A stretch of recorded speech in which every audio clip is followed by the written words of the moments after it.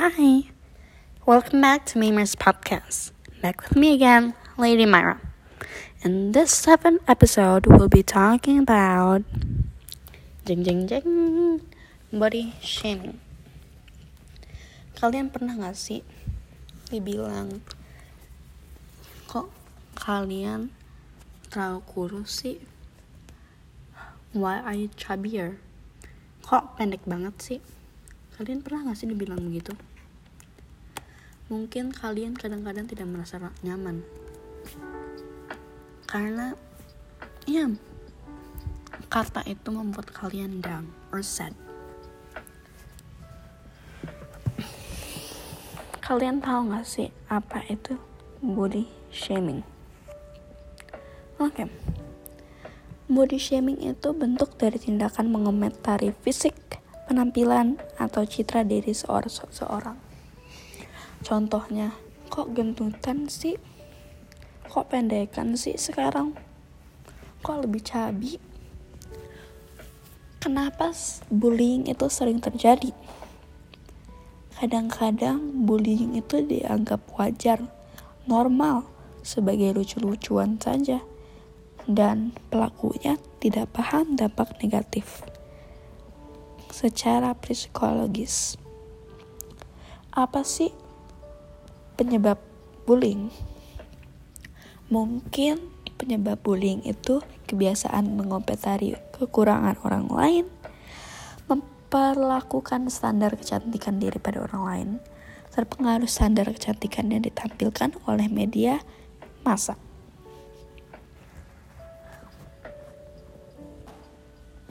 Apa sih dampak bullying? Dampak bullying itu bisa minder, tertekan, cemas, khawatir, and even stress and depression.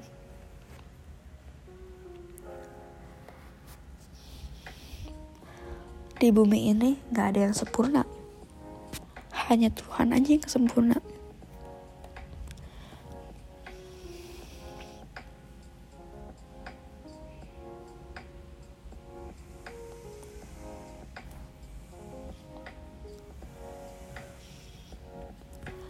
Dan kalian tahu gak sih, bullying itu sangat-sangat, it's really bad banget. Why?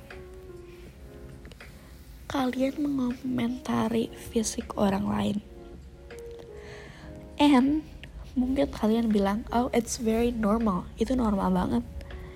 Namun kalian tidak memikirkan apa yang dirasakan oleh korbannya atau yang kalian bully or body shaming. Coba kalian lihat diri kalian sendiri yang sudah body shaming orang lain.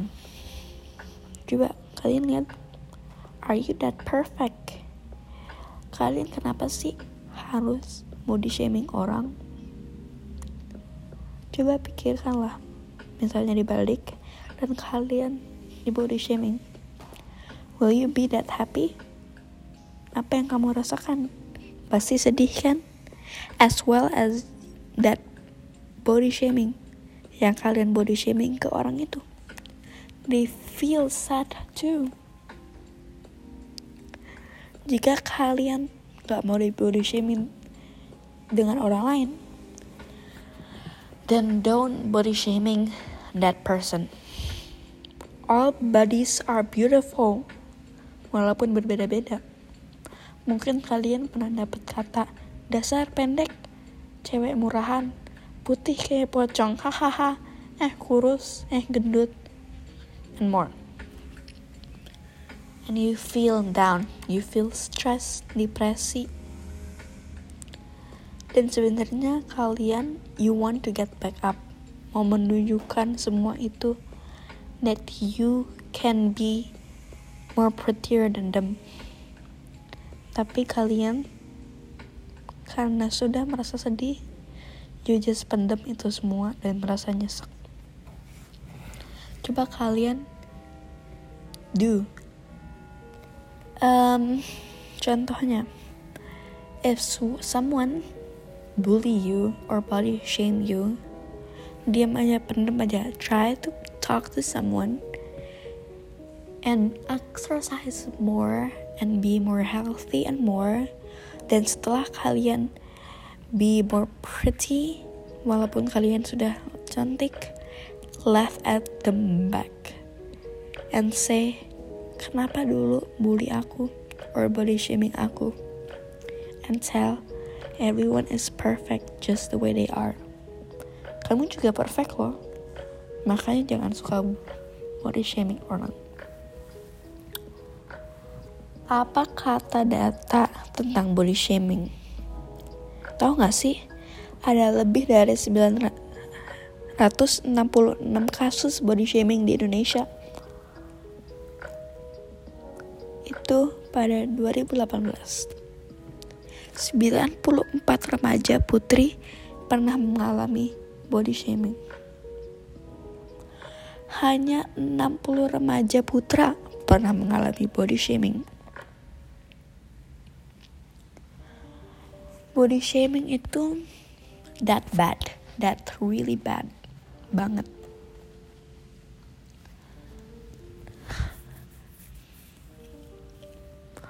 Dan kalian bisa gak sih bayangin jika orang yang kalian body shaming itu sampai depresi? Kalian mau gak sih seperti mereka?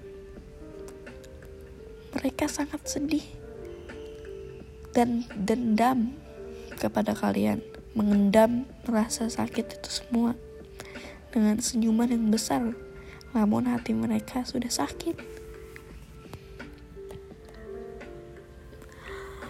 Coba kalian lihat selebriti itu semua udah popular, but they have haters. Dan kalian lihat deh, haters, selebriti yang punya haters, apa yang selebriti lakukan? They do something or they just stay quiet? The answer is ada dua-duanya. Ada yang stay quiet, ada yang langsung mengomong dan laporkan ke polisi. Ada yang mendam semua itu, memendam semua kata haters yang jelek-jelek. Dia pendam semua, dan suatu ketika, suatu hari, dia sudah tidak bisa memendam semua itu. And they buka mulut untuk berbicara. And kalian bisa gak sih kasihan selebritis itu semua?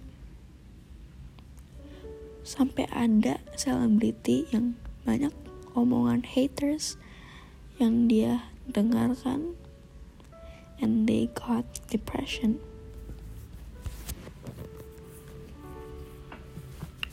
Kadang banyak orang menilai orang itu berbeda-beda ya. They're pretty, they're perfect. Terus langsung diikuti dan menanya gimana cara kayak menjadi dia. Have to be like them or her to be perfect.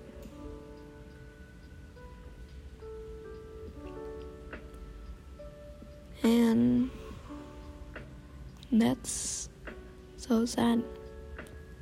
Jadi let's stop bullying. Why?